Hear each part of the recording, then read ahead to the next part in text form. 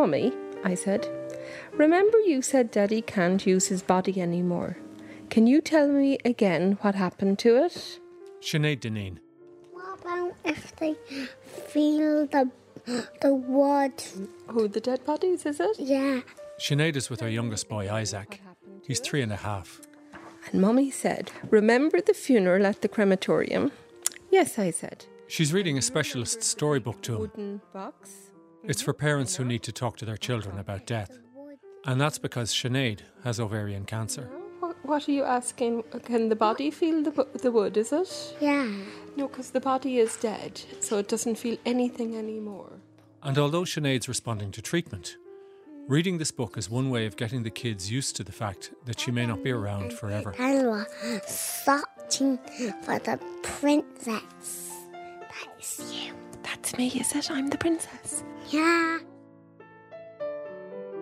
And it's that full-on approach to illness and death that led Sinead to become one half of a partnership that set up this. Now what I'm going to do is I'm going to lather you with Vaseline.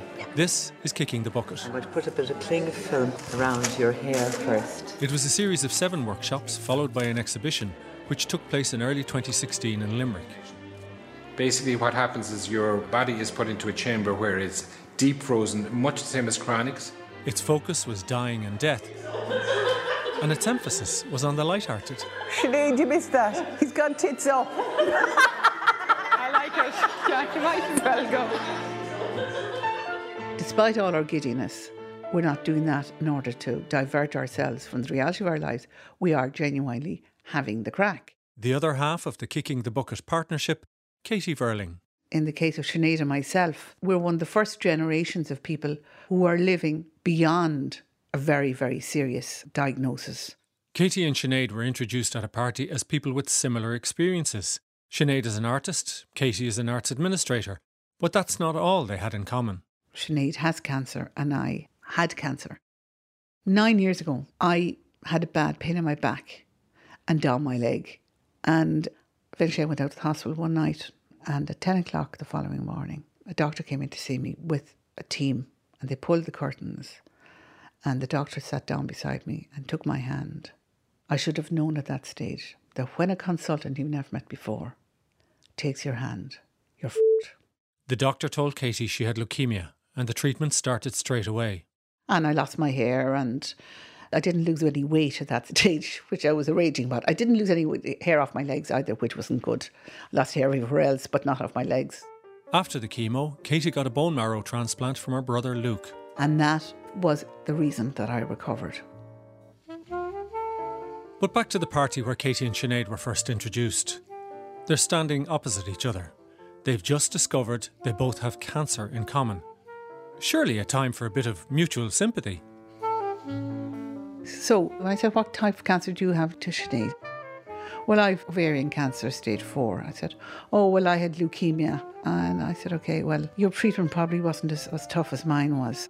Well, he said, I'm still in treatment. I'm now in my 2nd year of chemotherapy. I said, yeah, but you probably didn't have to have methotrexate intrathecal. He said, no, I didn't, but I bet you didn't have to have debulking. I said, well, no, I didn't have any operations, but I had to have a transplant, actually. So we started like that. We got a bit giddy. The giddiness went on in Sinead and Katie's misery competition. I said, well, then I had to take loads and loads of steroids. I said, well, I take buckets of steroids, actually. So at that stage, we were falling around laughing, and I was trying to think, how could I? I said, but then I had C. diff not once, but twice. So I won on the side effects, but I think she won on the actual chemotherapies. I think I better go. Would you turn off the kettle, yeah? After that, Sinead and Katie kept in contact and became friends. Will I sing you something, Katie? Please. Here goes my baby with somebody new. Do do do do do do. Do do do do do do. I was at the ukulele group last night.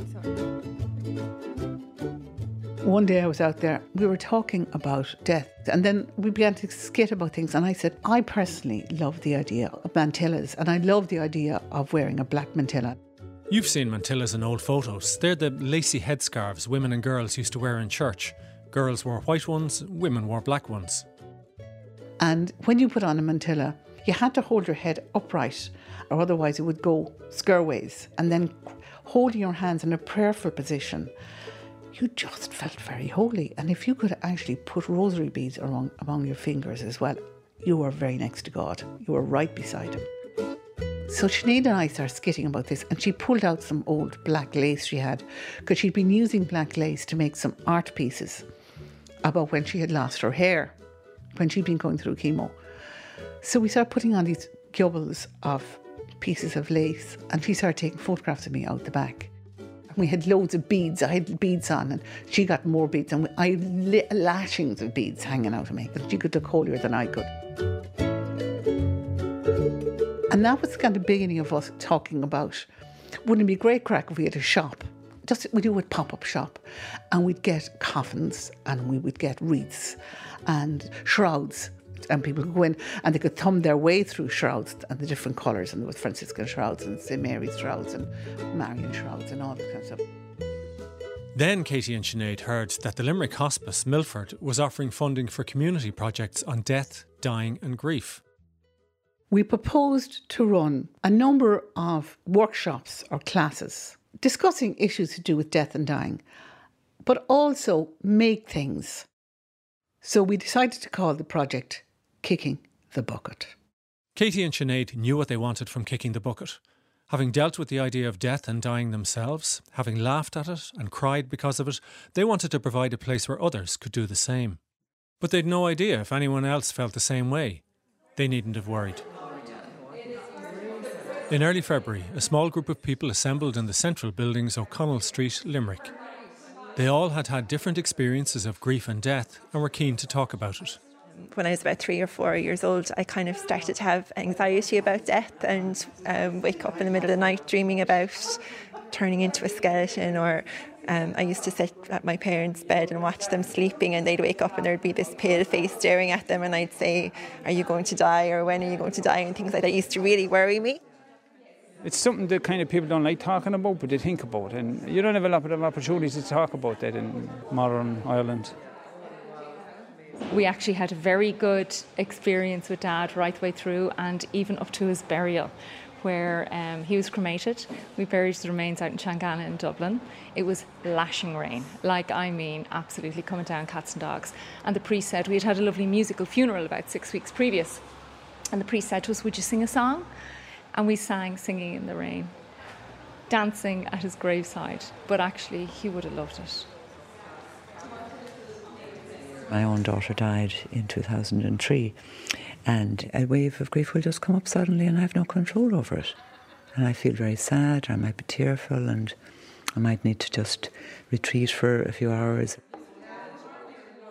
Particularly my mother, in those moments where I'm doing something exactly like she did. Christmas time, if I'm making stuffing when I have an hour or two and there's no one else and she's with me, so I'm in a reverie in her company. And so I have these moments with her that aren't full of pain. It's like she's a companion. You're really welcome to Kicking the Bucket.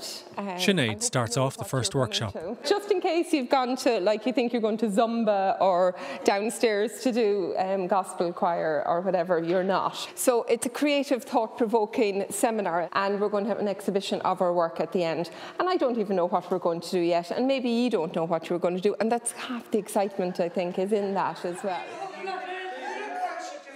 Sinead decides to get everybody working straight away and get people's hands dirty. Maybe take your rings and bracelets or scarves or whatever off first and put them into your pocket, because they will end up... Sinead introduces clay. The class are going to make miniature clay coffins, but first they have to work the clay to get rid of air bubbles. It's great, isn't it? Yeah, that's good. It's our belief from the start that if people are doing things, it opens up conversations. It's much easier to talk about things when you're actually concentrating on your hands, whatever. When I was first diagnosed, I made shrouds, coffins, but from wax. One of the first things I started doing was drawing the reproductive sexual organs. Couldn't get that out of my head because I knew I was losing the reproductive organs. And then the thing after that was I was just making coffins galore. So not in clay, but in other things. Yeah, I know. What? Yeah. Coffins galore. Pasta. Yeah, anything I could get my hands on. Great, thank you. Oh, okay. Week 2 of Kicking the Bucket workshops. Okay, guys, we've the lovely Jerry Griffin. He's just behind. Gerard Griffin is a local Limerick undertaker. But in the old days, when someone died in a house, neighbours came and they washed the body, and the water was always kept. So the dirty water was kept in a basin. And when the hearse moved away, the water was thrown under their hooves to stamp the devil that was in the water. Katie Verling says that they invited Gerard along because, as well as working towards an art exhibition on the theme of death, they also needed to learn about the practicalities of dying in Ireland. When somebody dies, you suddenly have to make decisions about cremation and coffins. Willows are lovely. The only thing I don't like about them is if they're not properly constructed and if they don't have a frame, they creak like hell. Thanks, Jerry. Any more questions? When a body is cremated, it looks like cat litter. How do they get it all to go into the perfectly same grains? The oven at the start is an intense heat, much higher than in this for the what is called the second burning. I know that sounds terrible, but the first heat burns off everything that's dry or non-moisture based. Clothing, hair, coffin, inner lining on the coffin, padding, stuffing, all that. That's all burnt off in the first burn, and that's sucked away. So the second burning is just the body. Okay? Charred, but just the body. Second burning is about an hour and a half, and it eventually breaks down to what you would see at the bottom of a fire after a log fire. You'd have bits of logs, as we call them, this size, and maybe that size, and maybe round bits. These are bone that have calcified in the heat. So they're taken out, quite big, lumpy pieces, and they're put into a cremulator. Okay? A cremulator is a machine which in effect is a roller. 2 rollers, everything is put through the roller so everything comes out the same size at the far side. So it crushes what's left of the ashified bone. That's why the ashes are of one size, one form, and a very large, rotund man will give you a lot more ashes than a small little old lady. You get what you put in. Already, the participants are working on ideas for their artwork that they hope to show at the final exhibition in May. Some of those here are artists and some are not. Ali is an artist and travels to Limerick every week from Dublin for the Kicking the Bucket workshops. I do have a fascination at the moment with this Capsula Monday. You know, the egg formation. Ali has become very, very interested in this Italian form of burial. And the idea of the person being buried in the fetal position. It's effectively to be buried in a kind of an egg-shaped cocoon and to plant a tree nearby in memory of the person who has died. So I've even visited a few graveyards over the last few weeks. I'm more drawn to the trees that are either surrounding or maybe weaving through paths, etc., than I am to the tombstone. Okay. I'm going to put a bit of cling film around your hair first and sellotape that down. Pauline is interested in the Victorian idea of death masks. These were plaster casts of a corpse's face. The Victorians went to a lot of trouble to actually hold on to the images of people with status by making death masks of them. One of the most famous ones was called L'Encanu, the young woman who was drowned in the Seine. She was so beautiful that people decided to make a death mask of her. I kind of felt a connection with photography in the sense that a photograph captures a moment and that moment will never be repeated again, and it's a trace or a legacy, but it's not the real thing. Now what I'm going to do is I'm going to lather you with Vaseline. Pauline wants to make masks of her colleagues for the exhibition. Sellotape that down. This is her making Holly's mask. She puts 2 straws up Holly's nose and then covers her face with plaster, which sets quite quickly. And have you ever had this done before? No. Then it's time for the plaster to come off. What I would suggest, Holly, to you is that you actually kind of work yourself free yourself rather than me just pulling it off or anything. It was like a birthing process where you were grimacing and releasing your own skin from the mask.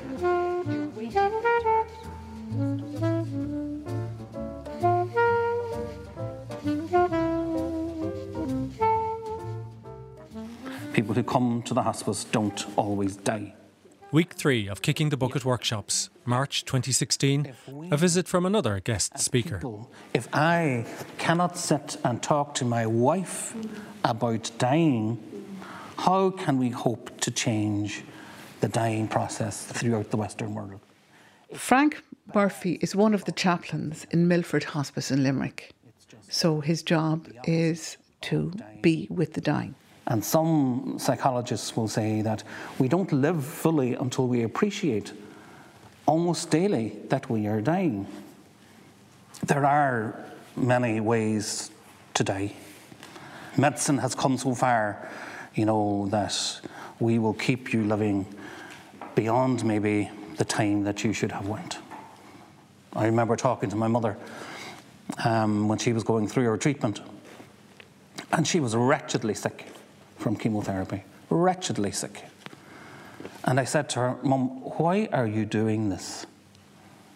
And she said, I'm doing it for you. No. Anyway, we sorted that and she stopped it. And she had 3 of the best weeks that she had in many, many years. How you die looks after those who are left behind. What is it? The table you set for them is the food they're going to eat from there on in. And that is very true.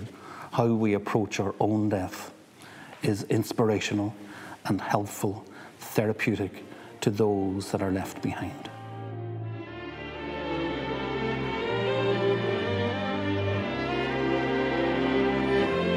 I'm going to start off. I've just started this fantastic book that's just been published. Week 4 of Kicking the Bucket workshops on illness, grief, death and dying. Katie has brought in some relevant books for the group to consider. It's called When Breath Becomes Air by a guy called Paul Cananithi, who he was a neurosurgeon who was diagnosed with lung cancer, quite advanced, and died. There he was, dead.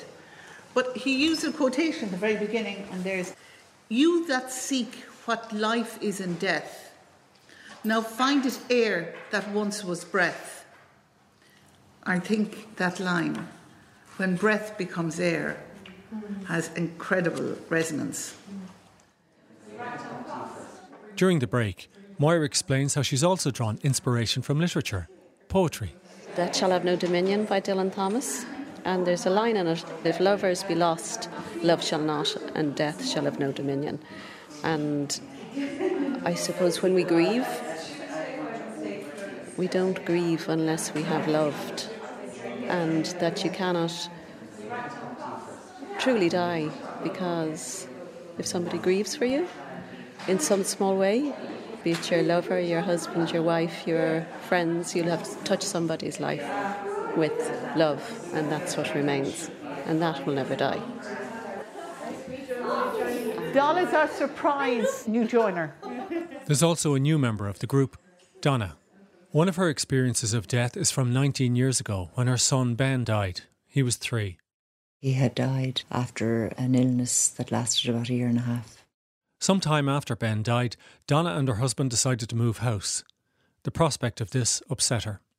Because when I would come home and come into my house, I would feel Ben, my son Ben's presence in the house, and I really liked that. In fact, he died in bed between myself and my husband in that house. And then I started to worry that when I moved house, would I be leaving his spirit behind? Or would he know where we were gone? And what if I moved into my new house and then I could never feel his presence again and not feel connected to him in the way I did? So Donna wrote to John O'Donoghue, the writer and philosopher. He suggested that she gather together a box of Ben's belongings. And then I get some cotton. And I spread the cotton all over the area where I feel his spirit energy. And he said, and collect his energy in the cotton, fold it up very carefully and place it on top of his belongings in the box. John O'Donoghue suggested they bring the box and the cotton to the new house. And when we got into the house, exactly as John had suggested, we chose an area of the house where we were going to take out the cotton and spread Ben's energy into this area of our house, which we decided would be the kitchen again. It's kind of the heart of the home, isn't it? So I took out the cotton and I spread all over one huge wall, say the biggest wall in the kitchen. And then myself and my husband proceeded to put up photographs and pictures and bits and pieces that belonged to Ben. It was pretty powerful. I'll never forget it. And the last funeral that I attended was actually an anniversary mass, first anniversary mass. There are 3 more workshops before the final exhibition at the end of May, and the participants are focused on the pieces of art they hope to make for it. Jennifer is thinking about food and funerals. And I can remember my grandmother telling me a story about funeral biscuits, which were given to mourners at the end of funerals. And she would have been from northern New England, she would have been from New Hampshire. And so I started doing, I've done a little bit of research in the past around food and funerals, but funeral biscuits were a thing in the Victorian era. And they were given to people often, if you were really wealthy, with kind of a printout of the person saying in memory, thank you for attending the services of, this happens to be Sister Pauline Stritch. So I'd really like to make funeral cookies. Yes. Oh, hands up, who wants Jennifer to make funeral biscuits? While Jennifer is thinking about funeral cookies for her exhibition piece, Sinead is thinking of her own coffin for hers. And my piece is going to be the prototype for my ritual when I die. She has cancer, so talk of funerals is very real for her. So I have Pat's making a lovely coffin for me. And if you listen to this exchange, it's a good example of how really unsettling many of the conversations at Kicking the Bucket are. There was an inkling. They move back and forth constantly between the distressing and the flippant. And because I have 2 little children and I'm very concerned, I suppose, about leaving them sooner than I would like to leave them, obviously, I want a kind of a ritual of memory and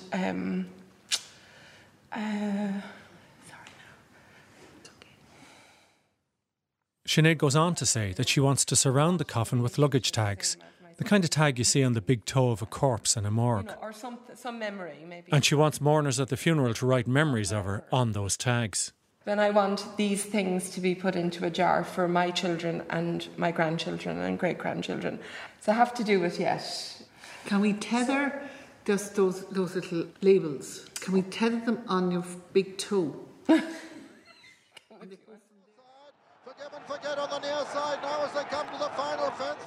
Pat's piece for the exhibition is prompted by this sports memory in audio.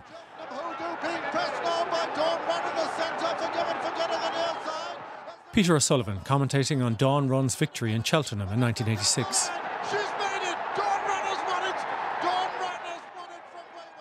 With my mother, when she died, she had a fierce love of horses and studying the form. She didn't gamble, but she would watch horse racing religiously. I found it utterly boring, and I still can't watch it. But there's a race, and they play it every year, come Cheltenham, of Dawn Run winning the Gold Cup, and I cannot listen to it. I just think of her straight away. I kind of avoid it, but at the same time it's very powerful. So to capture that memory of his mother, Pat is going to work on some paintings for the exhibition with an equine theme. The champion hurdle and the Gold Cup.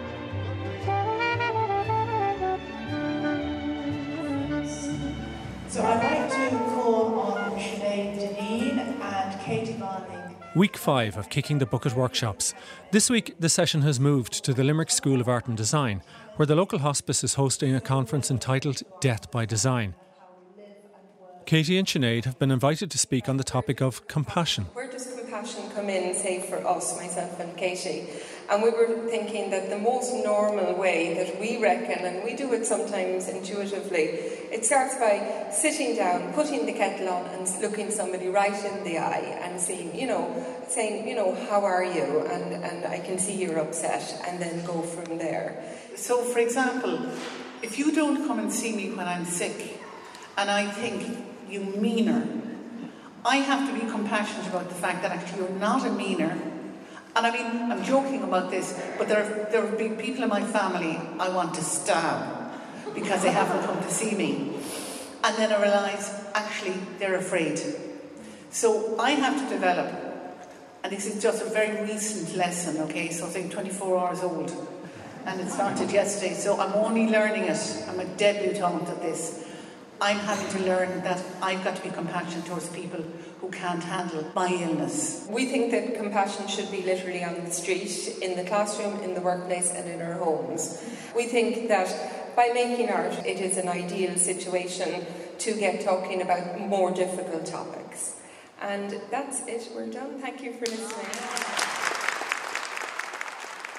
Katie and Sinead set up the series of Kicking the Bucket workshops because both have experience with cancer. While the series is running, both still have their health issues to deal with.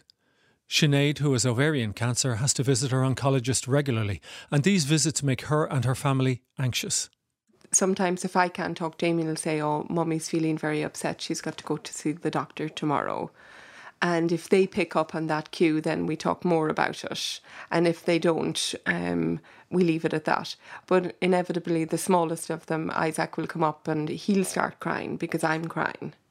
So he'll respond in that way, and then I end up obviously consoling him and telling him that, you know, everything is going to be okay. And sometimes he asks difficult questions like, will I die? And will he die? And the answer has to be inevitably yes, that we all die. That can be quite a difficult one. And although Katie recovered from cancer 9 years ago, she was recently taken into hospital. I wake up very early one morning with a very bad pain in my chest, and transpires I have double pneumonia. And I'm very ill. And this wasn't supposed to happen at all. Sinead is the one who's supposed to be getting sick, not me. I was all prepared for Sinead getting sick. I'd reassured her all along the way there'd be no problem if she got sick. I could continue things and I would be in contact with her all the time. We had never worked out a plan for me getting sick. Even though Katie's over the cancer, she was left debilitated and unable to work full time. This she finds hard to deal with. When Sinead comes to visit her in hospital, this is how Katie reacts to the chance that she might miss some of the Kicking the Bucket sessions. I don't think my health is in any serious jeopardy, but for the first time in a very, very long time, I'm doing something that is so valuable to my sense of well-being. It's the most valuable thing I've done ever. And I want to do it. Okay, I'm with you then. I'm totally with you. Thank you. I was really, really, really upset about being sick.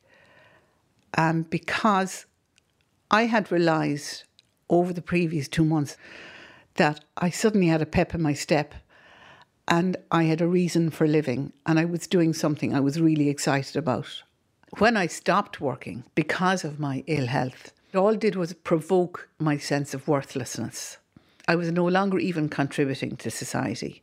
I was no longer earning and I was a drain on society. So how can I give back and how can I be of value?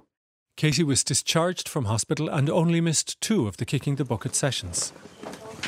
How's it going? Good, how are you? Good. Sinead is with her oncologist, Seamus O'Reilly, for her latest visit. She's holding her breath. So your scan is good, so these 2 areas are the same. I mean, which is fine. It's great news. Is it pretty much the same results from 6 months ago? Yeah. And then 9 months ago before that as well? So it's stable. Wow. Yeah. I'm a bit shocked. Every time I come here, I kind of expect to hear the negative news, really. Yes. About going back, needing to go back. Yeah. If you were scanning again, I would say October, November. Really? Yeah. Wow. I get another 6 months without a scan. Great. November rescan. Great.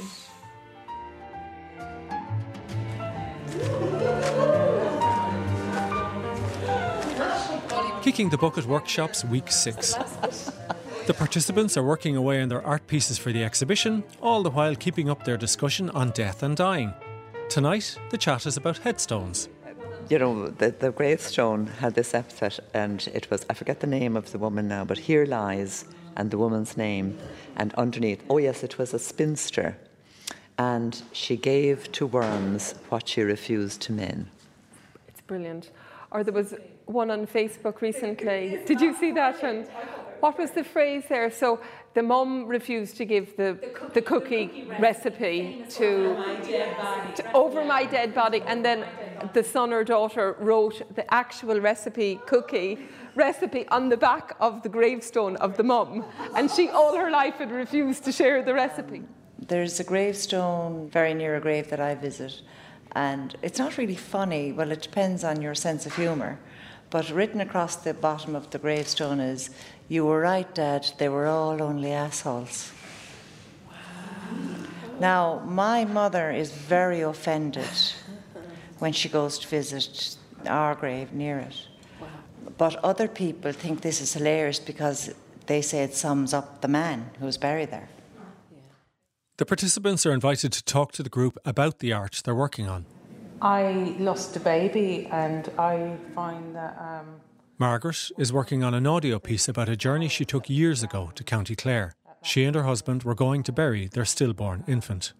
One of the flowers that was around at that time was foxgloves in the hedgerow.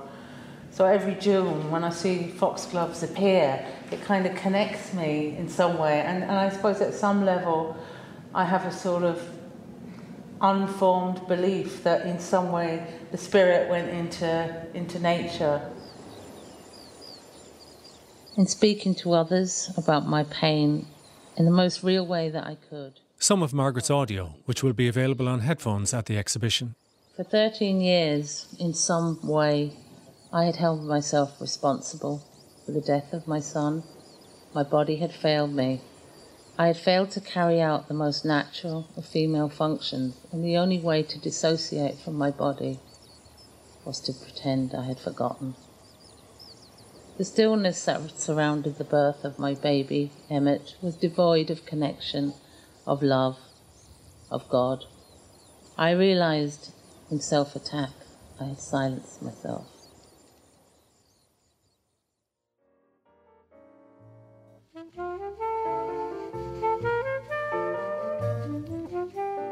Kicking the Bucket Workshop, Week 7. The last session and the exhibition is looming. Some of the discussion now is about who to invite to the opening of the exhibition. I think it'd be quite important to make sure that we get a representation from each age group, that it isn't for our dying friends or our old friends, people we decide are close to death. But, you know, There's talk of lollipops and crayons for the children, and Sinead, who has 2 young sons, is very aware of the need to include children in the conversation about death. So much so that a year ago she bought 13 minnows for her sons. I asked the guy in the pet shop, how long do these fellas have to live? And he said, not over 2 years. And I went, grand, I'll take those fellas. So it means that we'd have 13 potential deaths and 13 potential discussions, rituals, etc. So only 2 feckers have died. Number 13 is actually in the bowl. I'm looking for the photograph here, and it's RIP 13. This is the day before number 12 died. As you can see, we're very original with the naming of our minnows, and they're all Mr. number 13, 10, or whatever. But it was really bought in anticipation so that they would actually dialogue about death in their own way and kind of slightly formally with us as well. So number 1 had a water ritual, which was the toilet. Number 2 then buried in the ground with a coffin and a crossbow. And number 3 we're thinking cremation. We might bring them into, they might actually make a very good part of the exhibition, wouldn't they? Yeah. Will you ask the boys if they would be willing? Yeah, to part with the minnows. Just for a week, and we will look after them. Yeah. As long as they all don't die. That's what I just said. It's okay. It's part of it. We'll deal with that when it comes to it. The change of temperatures.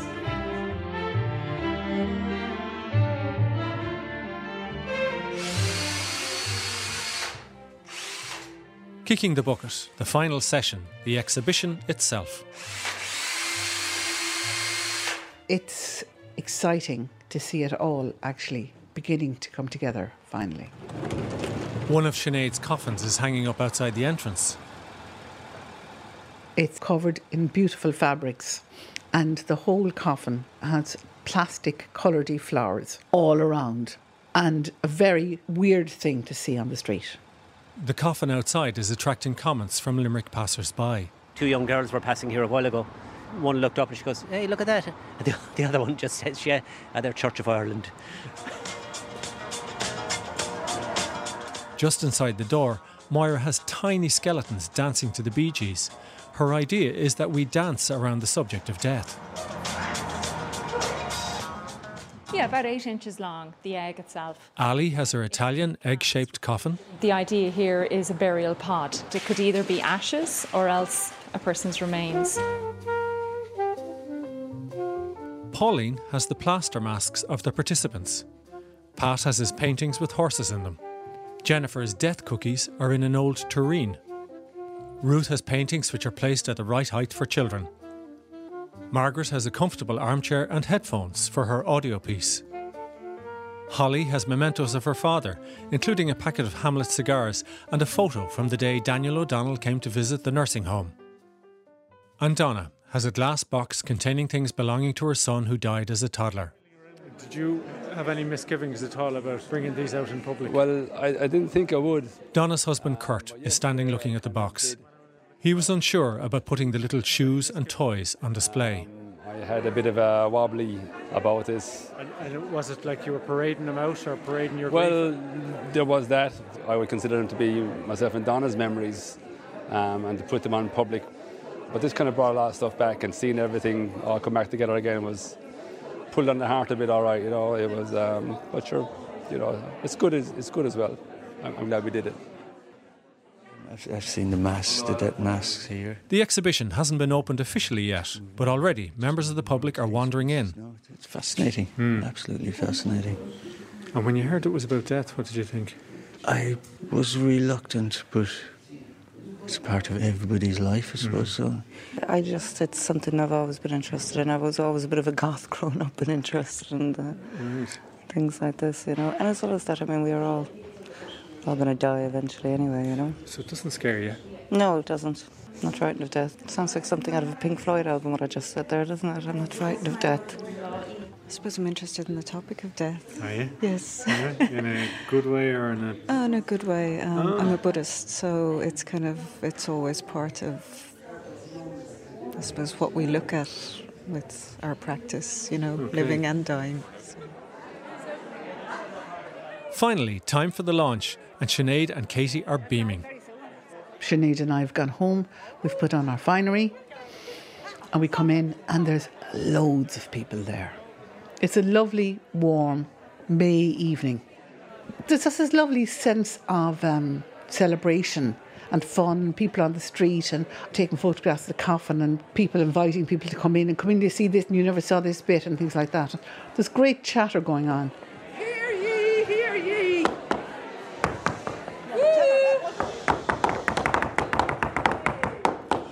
Hello. You're so welcome. I'm delighted that there's such a huge crowd here, and everyone is very welcome, and everyone, I'm delighted that you've turned up. My name is Sinead and this is Katie Verlaine, and we conceived this idea, Kicking the Bucket, because we both actually have chronic illnesses. And when you have a chronic illness... we don't look it. No, we don't. There's no doubt that what Sinead and Katie did was unsettling. However much we Irish seem comfortable with death, there was something about the way they dabbled with grief and dying that at times seemed too bold and too irreverent. But then, as was said during the workshops, how you approach death looks after those you leave behind. The table you set is the food they're going to eat. For being here tonight and supporting us. Thank you very much. And at the opening of the exhibition, Katie and Sinead were delighted at the table they had helped set. Sinead and I just kind of looked at each other and said, when are we going to do the next one?